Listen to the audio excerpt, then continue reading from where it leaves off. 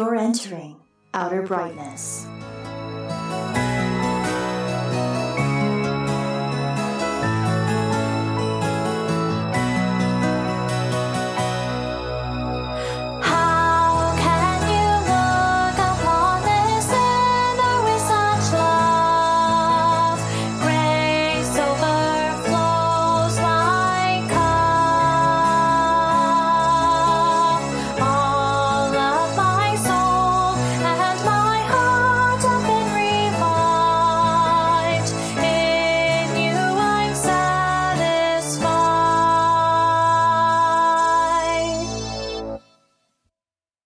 Welcome, Fireflies, to this episode of the Outer Brightness podcast. I am Matthew, the Nuclear Calvinist, and as always, here's my illustrious and renowned colleague, the apostate Paul. I like the apostate too. That's cool.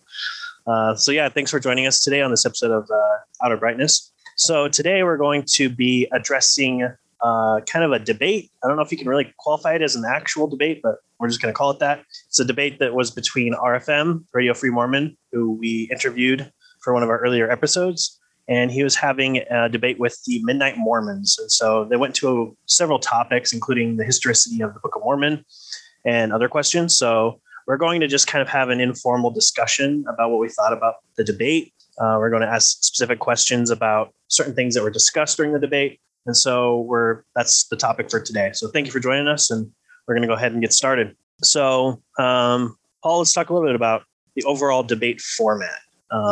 Talk about how they structured the debate, maybe pros, the positives and negatives of the debate, maybe changes we would have wished to have made to the debate if we were the ones hosting it. So overall, what were your thoughts about the debate, Paul? Yeah, you kind of mentioned in the intro that questionable maybe whether we would call it a debate, so to speak, like we're used to seeing maybe among Christians debating topics of theology.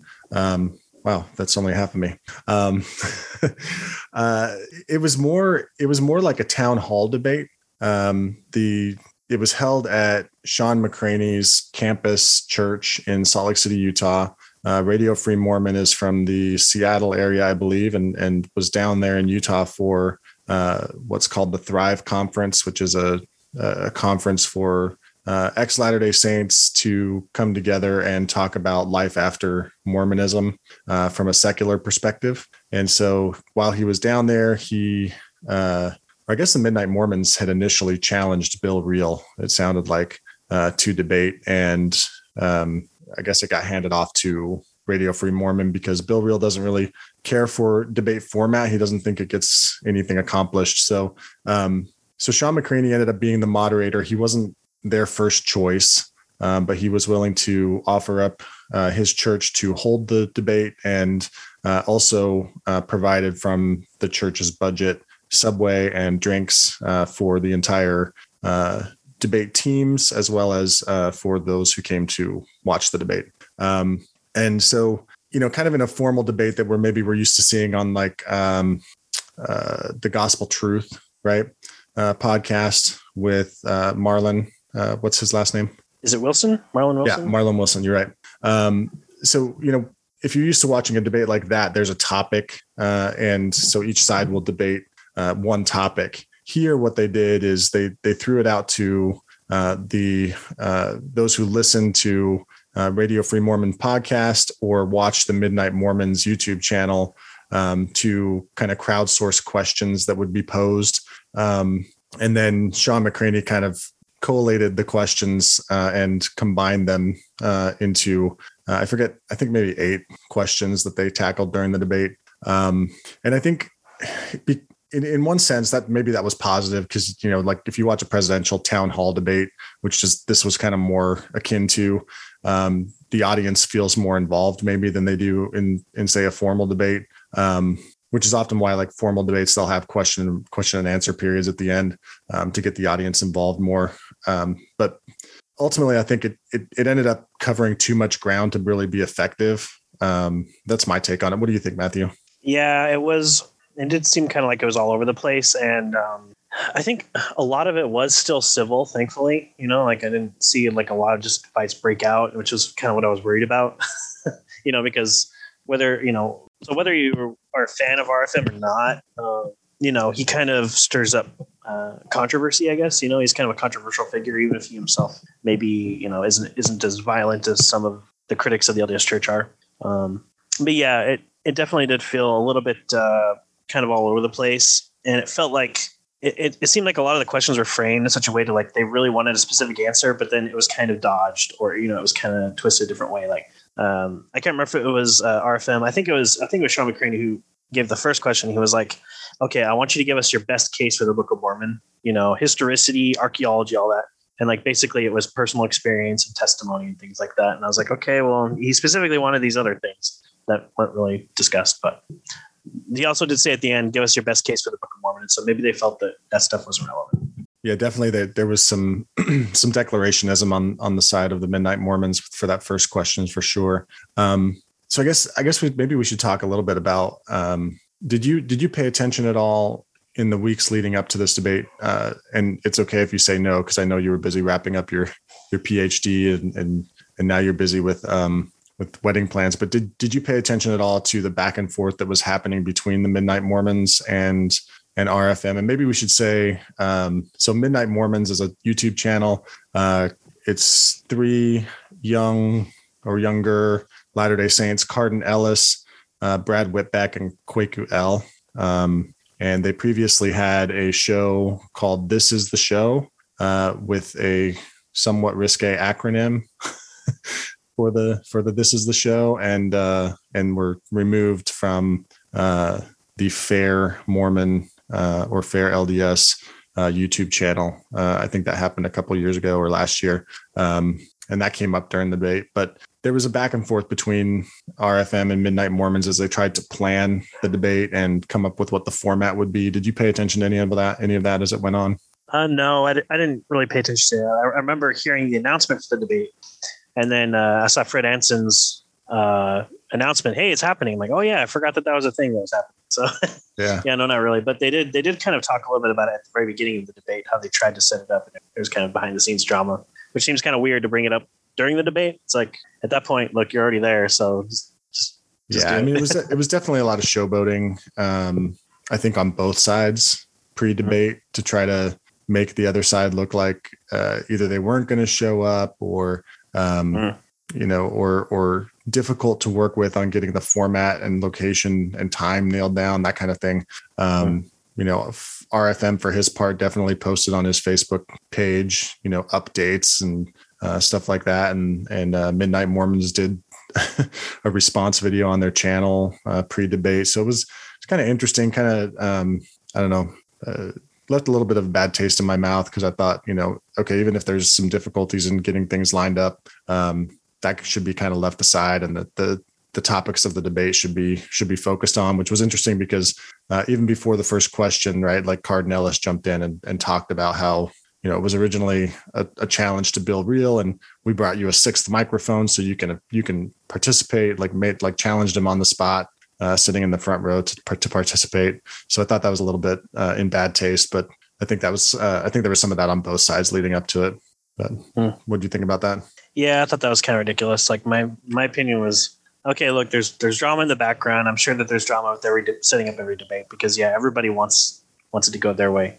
Mm-hmm. But once you agree upon, the format, how it's going to go, that's it. You either go through with it or you cancel it or reschedule it or whatever, but you don't show up to the agreed upon format and then throw in last minute, hey, let's change it and add somebody else to the debate panel. Mm-hmm. That's just not how you should do it. And it kind of bothered me too that it's like there wasn't even really like for our Book of Mormon debate, we specifically had a thesis, is the Book of Abraham ancient scripture? And so, there's the positive and the negative side. That's people know what they're getting into. In this debate, it was just like debate. It wasn't the thesis that was important. It was the people who were debating. That was what was drawing people. So, like the fact that you go into it and there's not really a clear topic of debate. There's many different topics that didn't. I mean, like even if there was 2 or 3 topics, I've seen that before too. Where like there's a debate where they from the outset they say, okay, we're going to talk about this, this, and this. Okay, cool. But from this, it didn't seem like they really did that. Mm-hmm. So yeah. So you kind of mentioned the first question was posed about the Book of Mormon, and it was posed to the Midnight Mormons. So I think there were supposed to be 4 questions per side. And then the side that was asked the question would be given 8 minutes to respond. And then the other side was supposed to have 8 minutes to counter what they had said in response to the question.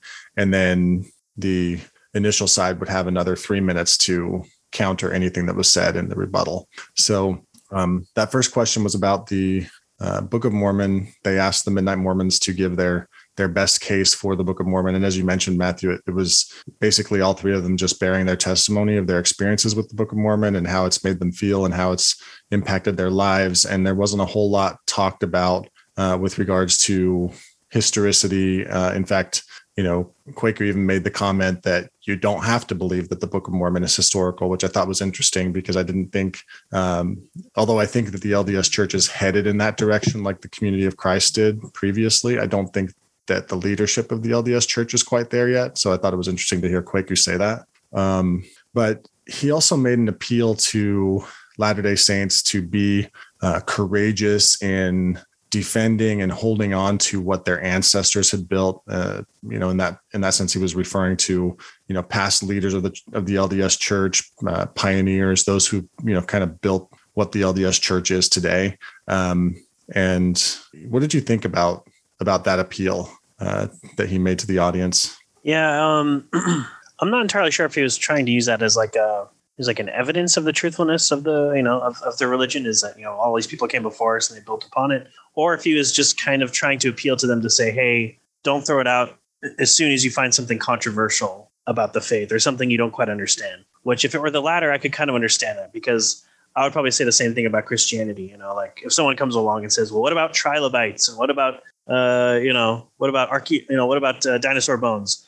And if someone says, well, all right, well, I can't be Christian anymore, that totally refutes my faith. It's like, okay, I think you should really sit down and think about it and study out the various views and not just immediately throw out your entire religion because you find something that's hard to understand and reconcile. So I could kind of understand that. So I'm not really entirely sure where he was kind of going with that, but there is this in the LDS Church, there's this very strong feeling of like tradition, like our forefathers, they came across the plains and they suffered so many hardships, and so we can't let them down, kind of a thing. And it's almost kind of a form of manipulation, I think, to an extent, to be like, well, they did all this stuff for you, and now you're just going to throw it away. And so if that's kind of what he was going for, yeah, I'm not sure I'd really agree with that kind of way of thinking. But what about you? Yeah, what's the hymn that we used to sing as Latter-day Saints? True to the truth, which our fathers have cherished, true to the faith. Yep. That's the one I'm thinking. Yeah, I forget all the lyrics, but yeah.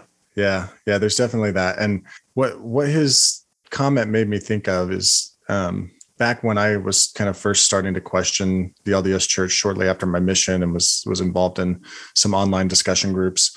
I was discussing, one of the guys that I discussed things with is the descendant of a very prominent 19th century LDS apostle who was imprisoned for polygamy. And I remember having one conversation with him, and he made a similar comment to what Quaker said, that he would never turn his back on his ancestors. I'm trying to remember exactly how he phrased it, but it was similar. Mm-hmm. You know what I mean? Like this dedication to what your ancestors had done is kind of it's an interesting thing that's kind of built into Mormonism. So I thought that was kind of interesting that Quaker did that, because Quaker in particular mentioned in his opening, well, maybe not his opening comments, but later on mentioned that he's a convert to the LDS Church, and he converted in 2014. So he's only been a Latter-day Saint for 7 years or so. And so it's interesting that he kind of brought up that argument for sticking with what the ancestors have created. And it does seem kind of to go against what, at least I think Gordon B. Hinckley, maybe other prophets have said the same, but there's this notion that Mormonism is about taking truth no matter where it comes from.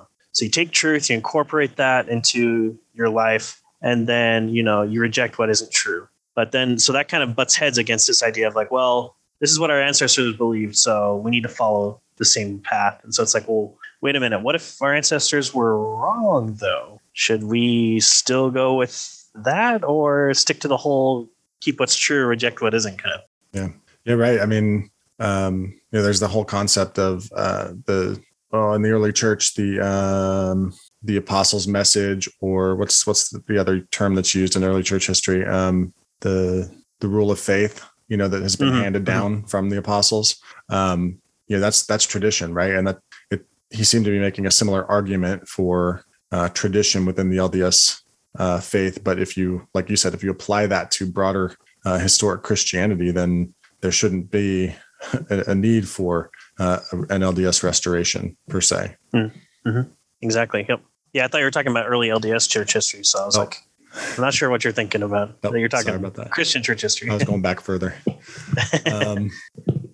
So one of the other things that I thought was interesting in the Midnight Mormons opening remarks is when they were asked to talk about the historicity of the Book of Mormon, the best argument for it being the Word of God, that kind of thing. They all three of them mentioned modern leftist secularism. So they kind of came out arguing against that. What did you think of them couching the debate in terms of Mormonism versus modern leftist secularism? I see that a lot.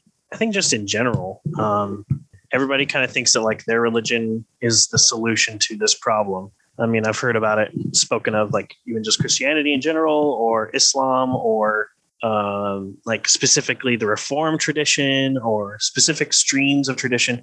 So I feel like everybody feels like they see this growing trend of bucking, the conservative values that have been kind of in Western society for so long. And now it's completely changing.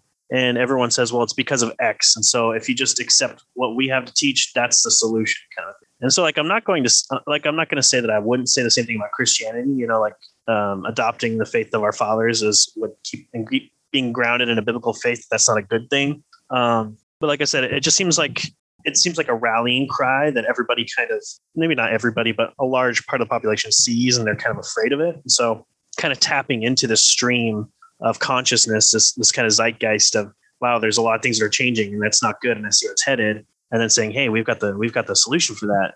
It seems almost kind of like a salesman tactic a little bit of manipulation, and maybe even not a conscious manipulation. They personally just view it from their worldview, that they see this problem, and the LDS Church and what is taught by the LDS Church and their leadership, they're led by revelation. That's how they're going to solve that problem. So, I mean, I can't really attribute the motive behind why they kind of tapped into that, but I thought it was interesting. And maybe it's just because, young generation, there is kind of like an anti-establishment, kind of growing of like, more conservatives that aren't even religious, that are going against what the, media tells them and what has been forced in, almost propaganda-esque, type of information that's being given out there. So maybe they were subconsciously tapping into that because they're, the two of them were Gen Zers. I'm not sure how old Eldon is, but he's definitely not Gen Z guy. It's probably millennial, I guess. I'm not sure how old he is either. I don't think he's quite Gen X. He's probably a millennial. But yeah, it was interesting. They did kind of come out and try to tar RFM as coming from this modern leftist secular approach. And I don't know that that's wholly unwarranted for them to do that. It just was interesting that they did. And just kind of in connection with that, I watched the debate went out as a live stream on YouTube on the Heart of the Matter channel, which is Sean McCraney's channel. And when I tuned in to watch it on the live stream, the thumbnail was up there, Mormonism versus Christianity, a debate, which I thought was interesting because, and I grabbed a screenshot of it and sent it to you, Matthew, because I was like, this is interesting because RFM is not a Christian as far as I know. And if you want to hear the three of us talk with RFM, the two of us talk with RFM about that, you can listen to that episode, Radio Free Mormon, of our podcast. But it was just interesting that it had that thumbnail up there. And then once the debate was over, the thumbnail was updated, and it was like, I think it says now like Midnight Mormons versus RFM, a debate or something like that. So I kind of wonder the background for why it was initially tagged as Mormonism versus Christianity, if that was an attempt to work the algorithm and get more get more viewers as they were searching for Mormonism versus Christianity during the debate time. I don't know. But it was interesting. Was it just the thumbnail photo or was it also the title of the video? I can't remember. I don't remember either. I think it was just the thumbnail. Maybe it was, if it was just a thumbnail, maybe it was just a recycled thumbnail they had lying around. Oh, that could be. And then they realized, oh yeah, RFM is Christian, so they had to change it later. That's a good point. That could be it. All right. So any other thoughts on anything from the debate before I go on and ask some other questions or anything you want to say? No. Okay. No, yeah, we're good to go. So one of the things that everybody I think found interesting is that the 3 Midnight Mormons came in wearing bulletproof vests on the outside of their clothes. What did you think about that? Yeah, it was very strange. It seemed like quite a while went by before they even addressed it, right? I can't remember who first brought it up. If it was like Sean, if he said something like, well, maybe if I was strapped in a bulletproof vest like you guys or something. I can't remember who said it, but yeah, it was weird. It's like they just showed up just wearing it and like didn't point it out. It's almost like I don't know, is it like a victim complex thing, you know? Like they feel like they're being persecuted for the faith, you know? I don't know. What do you think that was about? I mean, I don't know for sure. I do know that among the more secular, progressive Mormon and ex-Mormon crowd that Radio Free Mormon is a part of, a few years back, there was a meme that was put out. It's from the movie Inglourious Bastards, which is a Quentin Tarantino movie, and there's a scene in which a Nazi officer is beaten to death by blows to the head in the movie. And when This Is the Show was first coming out and being posted to YouTube, a video meme was made with the acronym for This Is the Show, put next to the baseball bat or whatever was being used to pummel the head in the movie. And then John DeLynn, who runs the Mormon Stories podcast, his name was tagged next to the Nazi officer. And so that when that meme was posted, it got a lot of attention in the ex-Mormon world, I guess, online. And so that was kind of brought up, I think, in some pre-debate discussions between RFM and Bill Reel. And then I had listened to kind of the Midnight Mormons pre-debate show that they did, where they kind of responded to some of the things that have been said on RFM's Facebook wall and in the podcast, the Mormonism Live that goes out on Wednesday nights. And so it was, I think, the Midnight Mormons don't think that meme is a very big deal. Others think it's, proposing violence towards John DeLynn, someone that the progressive Mormon community really, cares for and has gotten a lot of benefit from his podcast and the work that he does. So it's kind of a sore spot, I would say, between the two, like the apologetics community and the progressive Mormon community and ex-Mormon community. And that came up. And so in their pre-debate show, the Midnight Mormons were talking about how they had received death threats. And so them showing up in the bulletproof vests, I guess, was their statement. Look, we received death threats. And Kwaku runs a party planning company called Young and Dumb, and plans college parties all throughout Utah. And he even made the statement in their pre-debate show that he was going to throw some money at the security guys that do security for his college parties and make sure that there was adequate security at the debate. So not sure whether he actually did that or not, but that was the statement that was made. So anyway, and then it did come up in the debate that, Cardin Ellis cited statistics from a Wikipedia page that, according to him, had statistics from the FBI crime unit showing that bombings of LDS chapels have been up since 2017 quite significantly. So I haven't looked into whether or not that's the case. I do know that when I was younger and living in Utah, I don't know if you remember this at all, Matthew, but kind of around the September 6th, when that all went down, when the 6 LDS scholars were excommunicated from the church, that seems like there was an uptick in bombings of chapels at that time too, in the 90s. So yeah, I didn't remember that. I didn't really remember the September 6th or know about them until years later though too, because that was like what, 92ish, 93ish, somewhere around there. So I was like 5 or 6. So yeah, I didn't know nothing about nothing back then. So yeah, I don't recall that.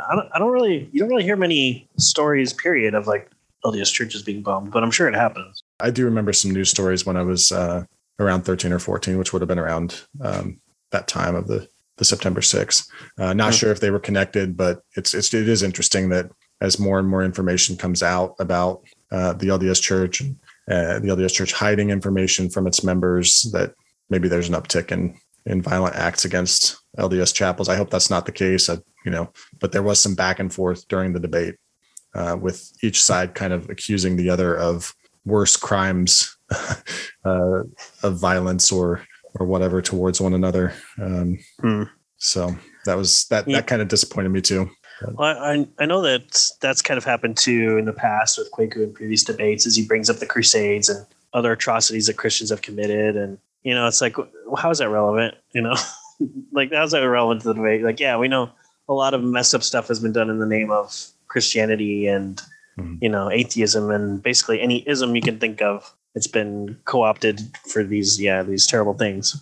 But how's that relevant to the debate? Right. So, yep. You're listening to Outer Brightness, a podcast for post-Mormons who are drawn by God to walk with Jesus rather than turn away. Outer brightness, outer brightness, outer brightness. There's no weeping and wailing and gnashing of teeth here. We were all born and raised in the Church of Jesus Christ of Latter-day Saints, headquartered in Salt Lake City, Utah, more commonly referred to as the Mormon faith. All of us have left that religion and have been drawn to faith in Jesus Christ based on biblical teachings. The name of our podcast, Outer Brightness, reflects John 1:9, which calls Jesus the true light, which gives light to everyone. We have found life beyond Mormonism to be brighter than we were told it would be, and the light we have is not our own. It comes to us from without, thus Outer Brightness. Our purpose is to share our journeys of faith and what God has done in drawing us to His Son. We have conversations about all aspects of that transition, the fears, challenges, joys, and everything in between. We're glad you found us, and we hope you'll stick around.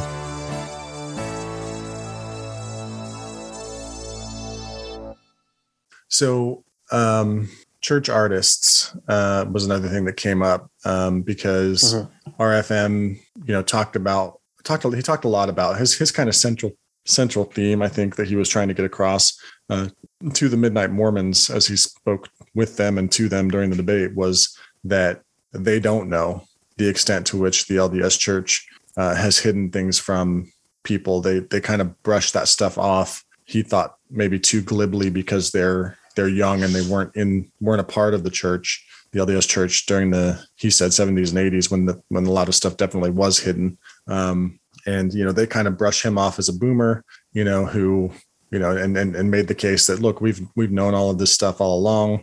But one of the things that he brought up is the way that the translation process for the Book of Mormon has been portrayed visually in church magazines and publications, where artistic renderings of Joseph Smith sitting at a table with the golden plates in front of him, running his fingers over the characters, was presented, sometimes with him wearing spectacles, which were supposed to be the Urim and Thummim.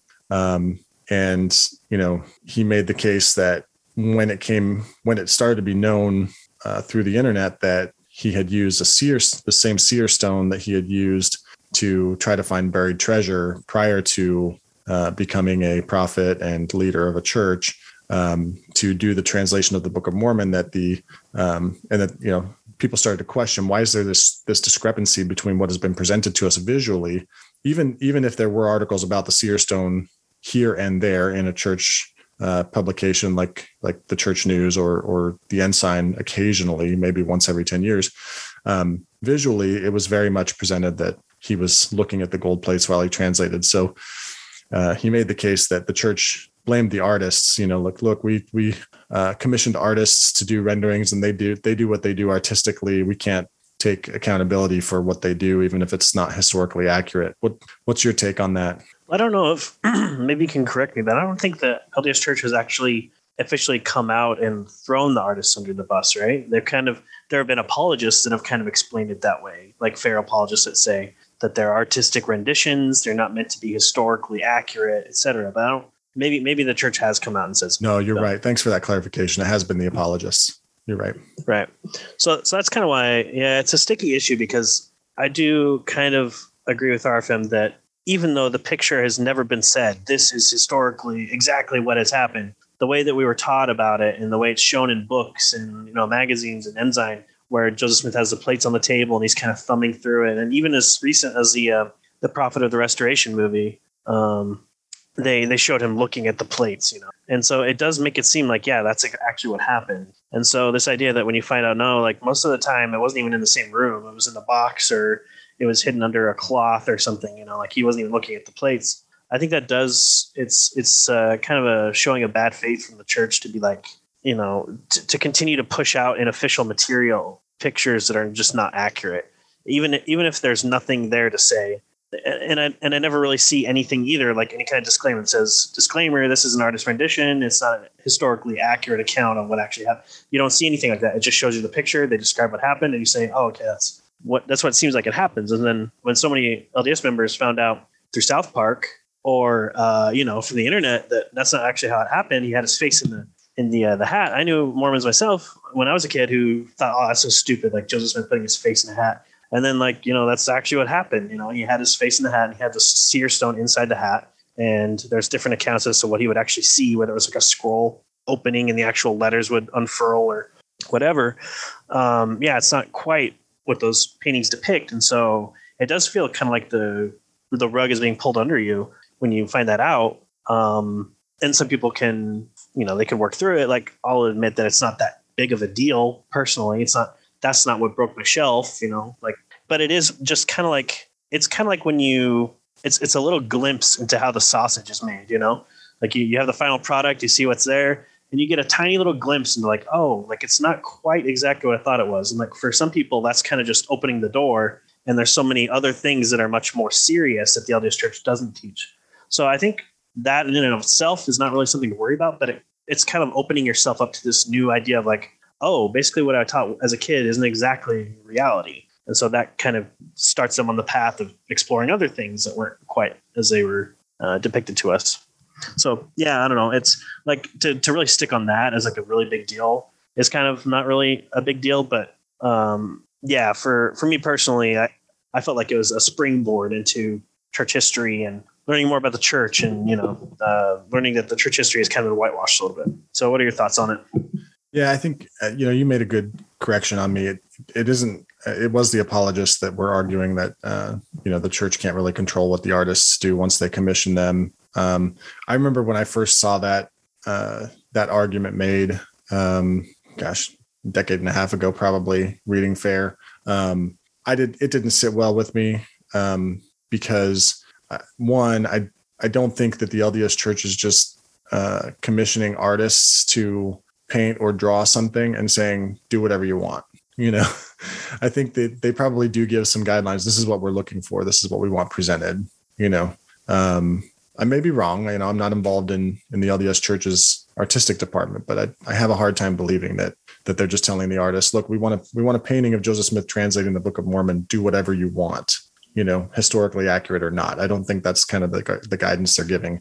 But also, like you pointed out, even if it's the apologists that are kind of throwing the artists under the bus, RFM made the case, and I think he's right, that in the debate that the LDS Church still chose to publish those pictures in their official publications, magazines, even though that's not canon, you know, the magazines aren't considered to be scripture. And so, you know, Latter-day Saints shouldn't treat it as such, but they did choose to publish the pictures that depict him running his fingers over the plates and, you know, in something that's very much not like what the historical record shows. So, let's see.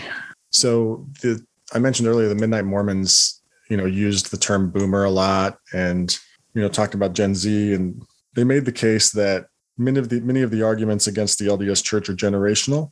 What do you think about that argument? Does it stand? I don't know. It's kind of hard to really paint an entire generation with a broad brush. I think there is something to it though, just because millennials and Gen Z are just so used to having the internet and having access to all this information that maybe we just naturally grow up understanding that things change quickly, you know, and maybe there's some level of adaptability there. to where you pick up new information and replace it quickly with new information that comes out. So maybe there is that kind of idea, just with the advent of the internet and, computers being accessible to everybody, that maybe we are, more amenable to change, to where maybe older generations, when they see stuff like this that they've been taught for decades and decades, and they find out, oh, that's not true, that's more of a shock to them because they're less, able or willing to accept new information.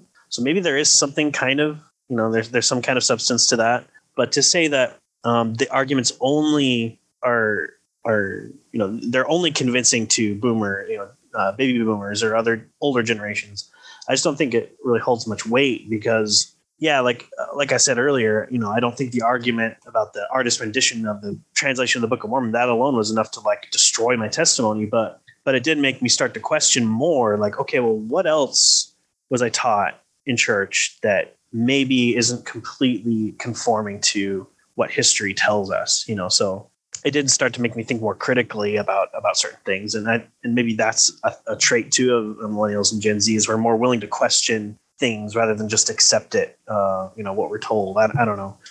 What about you? What do you think about that, the generational argument? Yeah, I think you've made some really good points there about, Gen Z, millennials, maybe being more used to things changing quickly and being okay with that, being more comfortable with it. There probably is something there. But I think there's some, so I'm not a boomer, but I'm old enough to remember, when John Dehlin was still doing Mormon stories as a believing, even if maybe not Orthodox believing Latter-day Saint, and still trying to make the argument that people should stay in the LDS church, even knowing the hard things, and trying to make the case to, in the terms that he put it, inoculate the younger generations with the harder stuff so that they wouldn't be as challenged by it.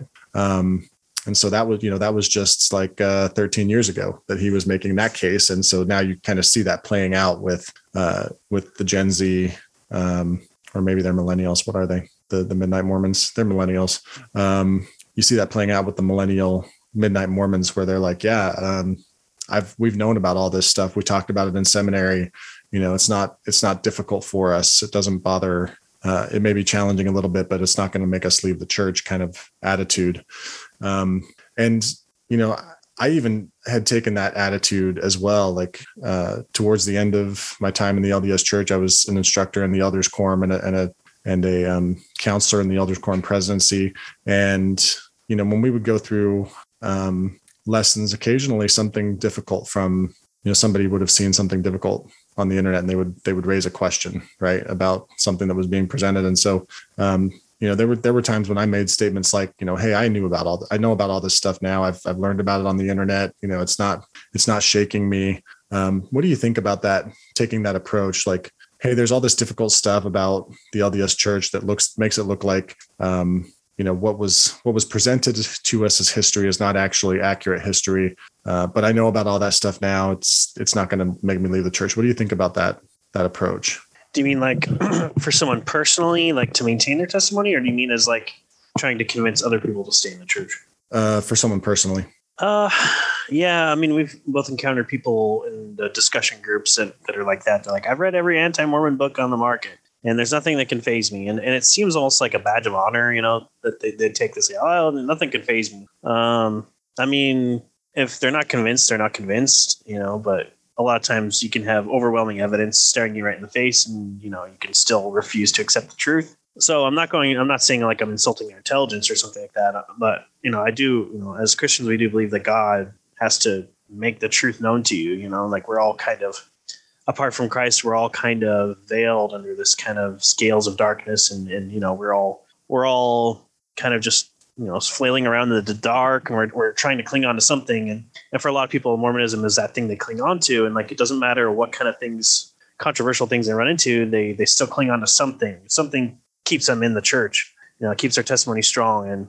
And I tried to do that too, towards the end of my kind of faith crisis, but there was just so much evidence piling up and just things that didn't make sense. And I couldn't just put it on the shelf anymore, because the shelf just collapsed. And I was like, oh, I don't know what I'm doing anymore. So, I mean, we do see it. It's not an uncommon thing, but I also tend to think that a lot of the LDS apologetics, at least for me, was very of like you just said earlier, with FAIR is that a lot of their arguments are just not very convincing. But for someone who's desperately trying to hold on, it can be convincing to them. Like it's like, when you're looking for something, when you're looking for a hammer, everything starts to look like a hammer, kind of a thing. So it's like they'll cling on to any kind of argument that bolsters their faith, even if under critical examination it makes no sense or it just falls apart. They'll stick to it because it's good enough. At least that's kind of how it seems. So yeah. I don't know if that kind of answered your question, or I kind of went around to. Yeah, it does answer my question. And like I said, I took that same approach towards the end of my time in the LDS church. It was more of me trying to bolster myself, bolster my confidence, I think, even though, like you said, there was kind of like this mountain of things on the shelf that was like piling up and spilling over and collapsing the shelf. But I had tried to kind of bolster myself by saying, I know all this stuff now, and it's not a big deal. But it was a big deal. I thought there was some irony. We mentioned earlier that the Midnight Mormons kind of came out arguing against leftist secular, what they call it, modern leftist secularism, right? They came out kind of guns a-blazing against modern leftist secularism and tried to kind of pin that as a moniker on RFM. But there's irony in them trying to do so, because RFM, he was, although he might be, left-leaning politically, I have no idea. One of the statements that he made in the debate, and I don't know if he was being facetious, was that the United States of America is the greatest country in the history of the world. And he got a big applause for that. Not sure if he was being facetious there or not, but they tried to pin this moniker on him. But he's the one sitting there going, hey, truth matters, right? And he was the one presenting facts. And, a philosophical position that's often tied with modern leftist secularism is postmodernism, where truth doesn't matter, or there is no truth that you can discover, and words don't matter and don't mean anything. They don't have referent to actual reality. So it was just kind of ironic, I thought, that they came out guns a-blazing against RFM, and he's the one going, hey, truth matters, guys. Mm-hmm. So. And like you said, there were statements that, maybe you don't even have to have a historical view of the Book of Mormon, like you said earlier. You can just believe whatever you want about it. And that doesn't get more, postmodern than that. Right. And also there was a comment that Kwaku made later about, he says how he envisioned there's a possibility of men being married to men in the celestial kingdom or something like that. That's definitely not traditional Mormonism. No. That's so, it was very strange. Mm-hmm. So one of the other things that the Midnight Mormons did was they criticized RFM and his quote unquote attacks on the LDS church because he's an atheist or an agnostic. And they tried to get him to state his position on whether or not there is a God. And he came out with the agnostic position and said, I don't know. But what did you think about, like is criticizing his attacks on the LDS church because he's an atheist or agnostic, because he doesn't believe, is that a valid response to the critiques that he raised? Why or why not? Yeah, no, I think it's basically just your classic ad hominem attack. Like, you are X, therefore your argument is invalid, is pretty much the definition of ad hominem attack. So yeah, I don't think it really is. I think you can when you're addressing a comment, you can say, well, from your position, you see it this way. So maybe you can kind of discuss a topic like that in a debate, but to just flat out say, well, you're wrong because you're this, doesn't make a lot of sense. If the argument is true, it doesn't matter, who says it.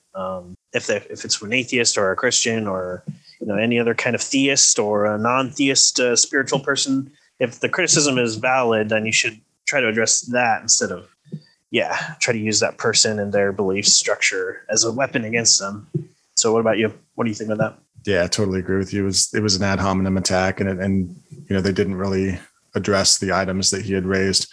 And to be fair to them, Radio Free Mormon only occasionally addressed things that they had said. He kind of had a message that he was putting forward, and he kind of seemed to stick to his script in every time he was given the mic. So I don't know, like you said at the very, very beginning tonight, I don't think it was really a debate per se. But kind of final question I have, and then we'll wrap up. Kwaku, during the debate, kind of tried to nail down what LDS might mean when they they claim to know something in their testimony. What did you think about his attempts to do so? And it didn't really go anywhere. The other two Midnight Mormons were like, well, maybe we'll do a show on that. So what did you think about that? Is that when he was kind of talking about like what it means to know something is kind of like dependent on your culture or something like that? Yeah. Yeah, it didn't really make sense to me. Like, I don't know. I kind of like philosophy and thinking about the study. So the field of study, for our listeners who don't know, like the field of study that talks about how you know something is called epistemology. And so I'm kind of interested in actually discussing that, but it does seem kind of like an odd place to have, a fundamental debate on what epistemology is. Like that could itself could be an entire debate talking about like, okay, as a secular, as someone who is not a believer anymore, who's a non-theist with RFM, assumedly, I'm not sure exactly what he believes, but he's definitely, he's not Christian, but maybe he believes in some kind of God. So like, how do you trust what you know is true? Like, I think that's a fascinating thing for them to debate about in and of itself. But yeah, to try to knock that down in like 5 or 10 minutes or something like that is just like not possible. Yeah. And as far as what LDS believe when they say they know something in their testimony, usually it's more equivalent to what most people would say as believe, or I consider to be true, rather than what most people would say they know, something that's verifiable, something that's, irrefutable. LDS don't really use it in that sense. So yeah, the whole bringing that up was kind of strange.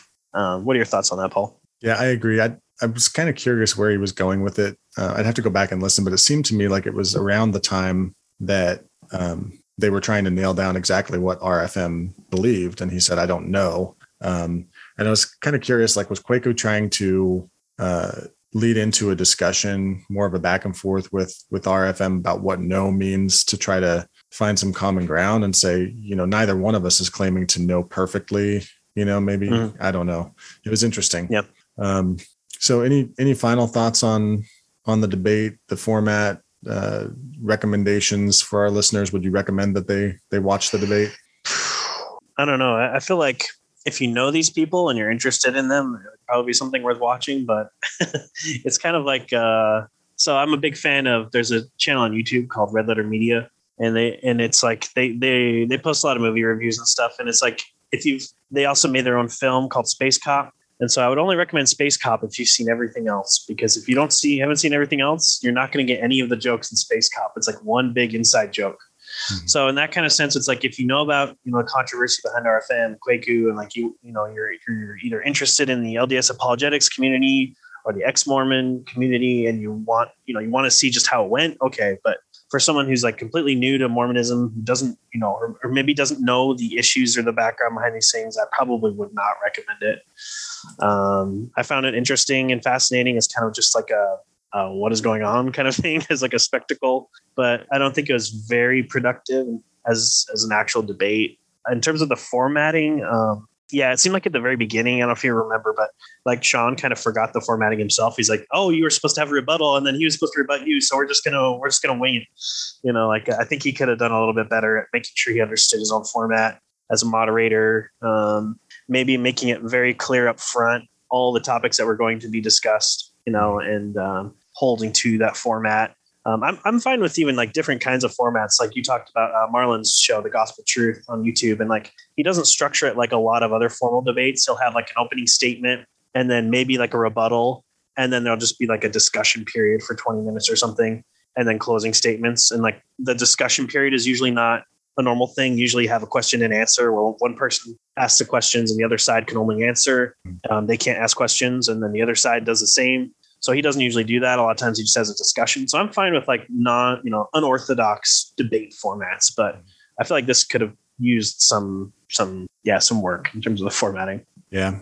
I think part of that was just the quickness with which it was planned. It wasn't like months in the making or anything like that. It was more like weeks in the making. And, Sean McCraney was kind of like the fallback moderator, which was cool that he jumped in and offered to do that and provided them location to do it. But yeah, I would have liked to have seen more planning go into it. One of the things that maybe annoyed me a little bit, and I haven't been to in-person formal debates. Like you can watch people like William Lane Craig debate with like Christopher Hitchens on YouTube, and they're held at a university, and it's very formal. And they, the moderator makes a very formal statement to the audience to hold their applause and not interrupt the speakers as they're trying to present their arguments and that kind of thing. And Sean McCraney did make some statements to the effect of, hold your applause. These people are your voice. Let them speak for you. Don't, we're not here as a popularity contest kind of thing. But that is kind of what went on with the crowd. Like people would like jump in and clap really loud if somebody made a point that they thought was salient or whatever. But that kind of annoyed me a little bit because it took away from what was being presented, I thought. Yeah, I agree. Yeah, most of the debates I have seen where that happens, they either ask up front, and then if that happens or there's an outburst or clapping, the moderator will get up and say, look, I know you want to support your person, but you're wasting their time. Yeah. I'm not going to give them more time if you wasted by clapping. Yeah. And unfortunately here, both sides played to the audience. Cardin encouraged them to come in at certain times, and so did RFM. He did like call and response type things with the audience. So it wasn't just Sean not being able to control the crowd. It was the participants also encouraging them to be part of it, which was interesting. And maybe that was more akin to, the kind of more town hall style that it was, I guess. But yeah, and it may sound like to our listeners that, we're all gung ho with RFM on his side because we just got to take down those Midnight Mormons, but like, I think, I think we've hopefully been clear that we have criticisms for both sides, the way they kind of handle themselves, maybe the arguments they used. As believing Christians, we would tackle these questions in a much different way, I think, than RFM did, if we were to debate LDS. So yeah, we don't want to make it just sound like, the enemy of our enemy is our friend kind of thing, it doesn't matter what it takes, just take down Mormonism. That's not our goal. So yeah. And so if you want to listen to our conversation with Radio Free Mormon, that's our episode 20, Behind Enemy Lines with Radio Free Mormon. And to kind of throw a bone to the Midnight Mormons and all of the back and forth that went on pre-debate. When we went on Radio Free Mormon's podcast, it was very early on in our journey of running our podcast. And I was listening to one of his episodes, and he had written a paper back in the 1990s about, I think the paper was called Born Again Book of Mormon, and I think it was published by Farms. And he was basically arguing that there are many born again people who experience born again experiences within the narrative of the Book of Mormon in the paper. And so on the episode that I was listening to, he was reading through that paper and responding to it now. As he thinks about things now. And so I thought it was, we were going to have a conversation with Jackson Washburn around that time about grace. And I thought it would be interesting to reach out to RFM and talk to him about his paper, since he had just done an episode about it. And, there was, when we went on his program, which he insisted it be on his program and not on ours, although, the initial invitation was for him to, for us to interview him about his paper. He did kind of hold the reins pretty tightly on how he wanted the format to go. And he did, I don't know, Matthew, you can speak to how you felt. I felt a little bit surprised by some of the approaches he took to having a conversation with us, since, some of the conversation about what we were going to do was around his paper and wanting to talk about his paper. And that very little of that happened, and more of him kind of grilling us about Calvinism happened.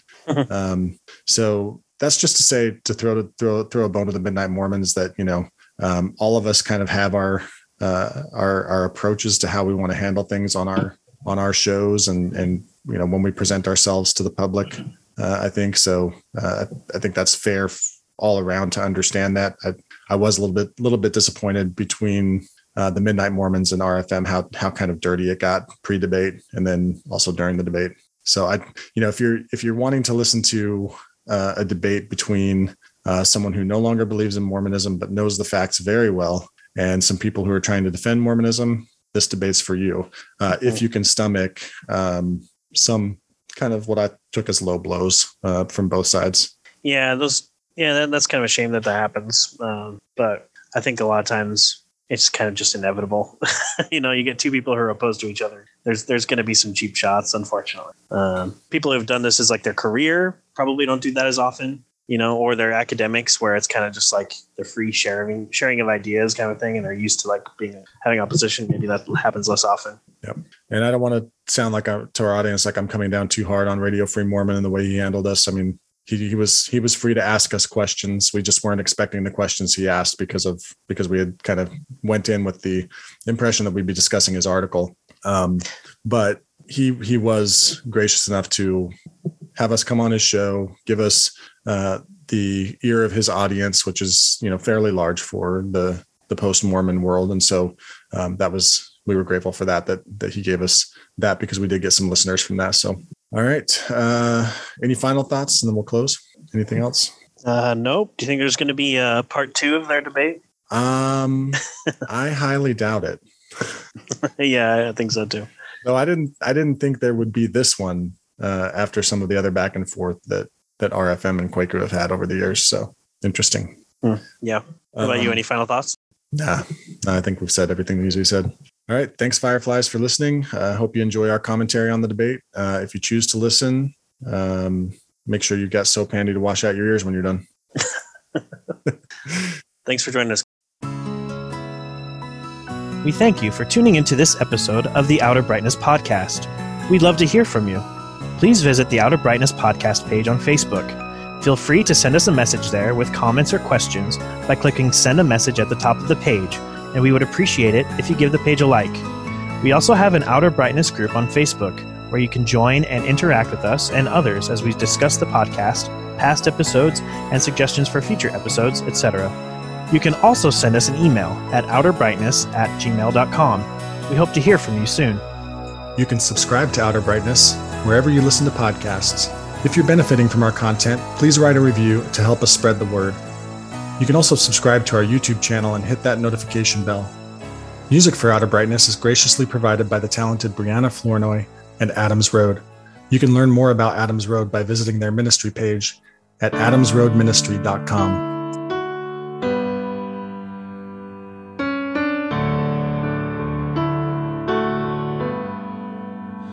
In the past, I believed in my own righteousness and hoped that I was worthy of the blood that Jesus shed. But now I know that all the works I did were meaningless compared with Jesus' lonely death on the cross where he bore sin. And now I have the righteousness that is by faith in Jesus' name.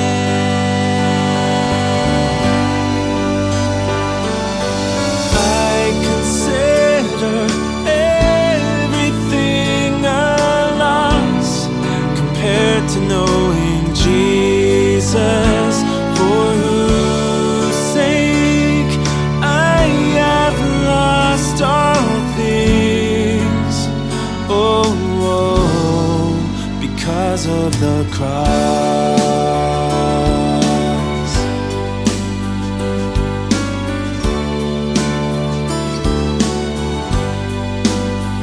On the cross, Jesus took away the written code, the law of works that stood opposed, and nailed it there for me. And through the cross, he put to death hostility, and in his body reconciled us to God and brought us peace. And I am crucified with Christ, and I no longer live, but he lives in me.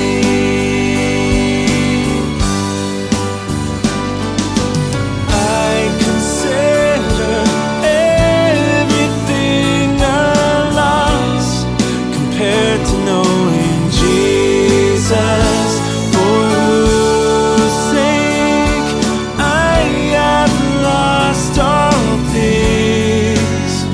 Oh, but when I gained Jesus, it was worth the cost. All my righteousness I count as loss because of the cross. Some demand a sign, and some seek to be wise, but we preach Christ crucified. A stumbling block for some, the foolishness of God, but wiser than the wisest man, the power of the cross. May I never boast except in the cross of our Lord, through which the world has been crucified to me, and I to the world. So I take up my cross and follow where Jesus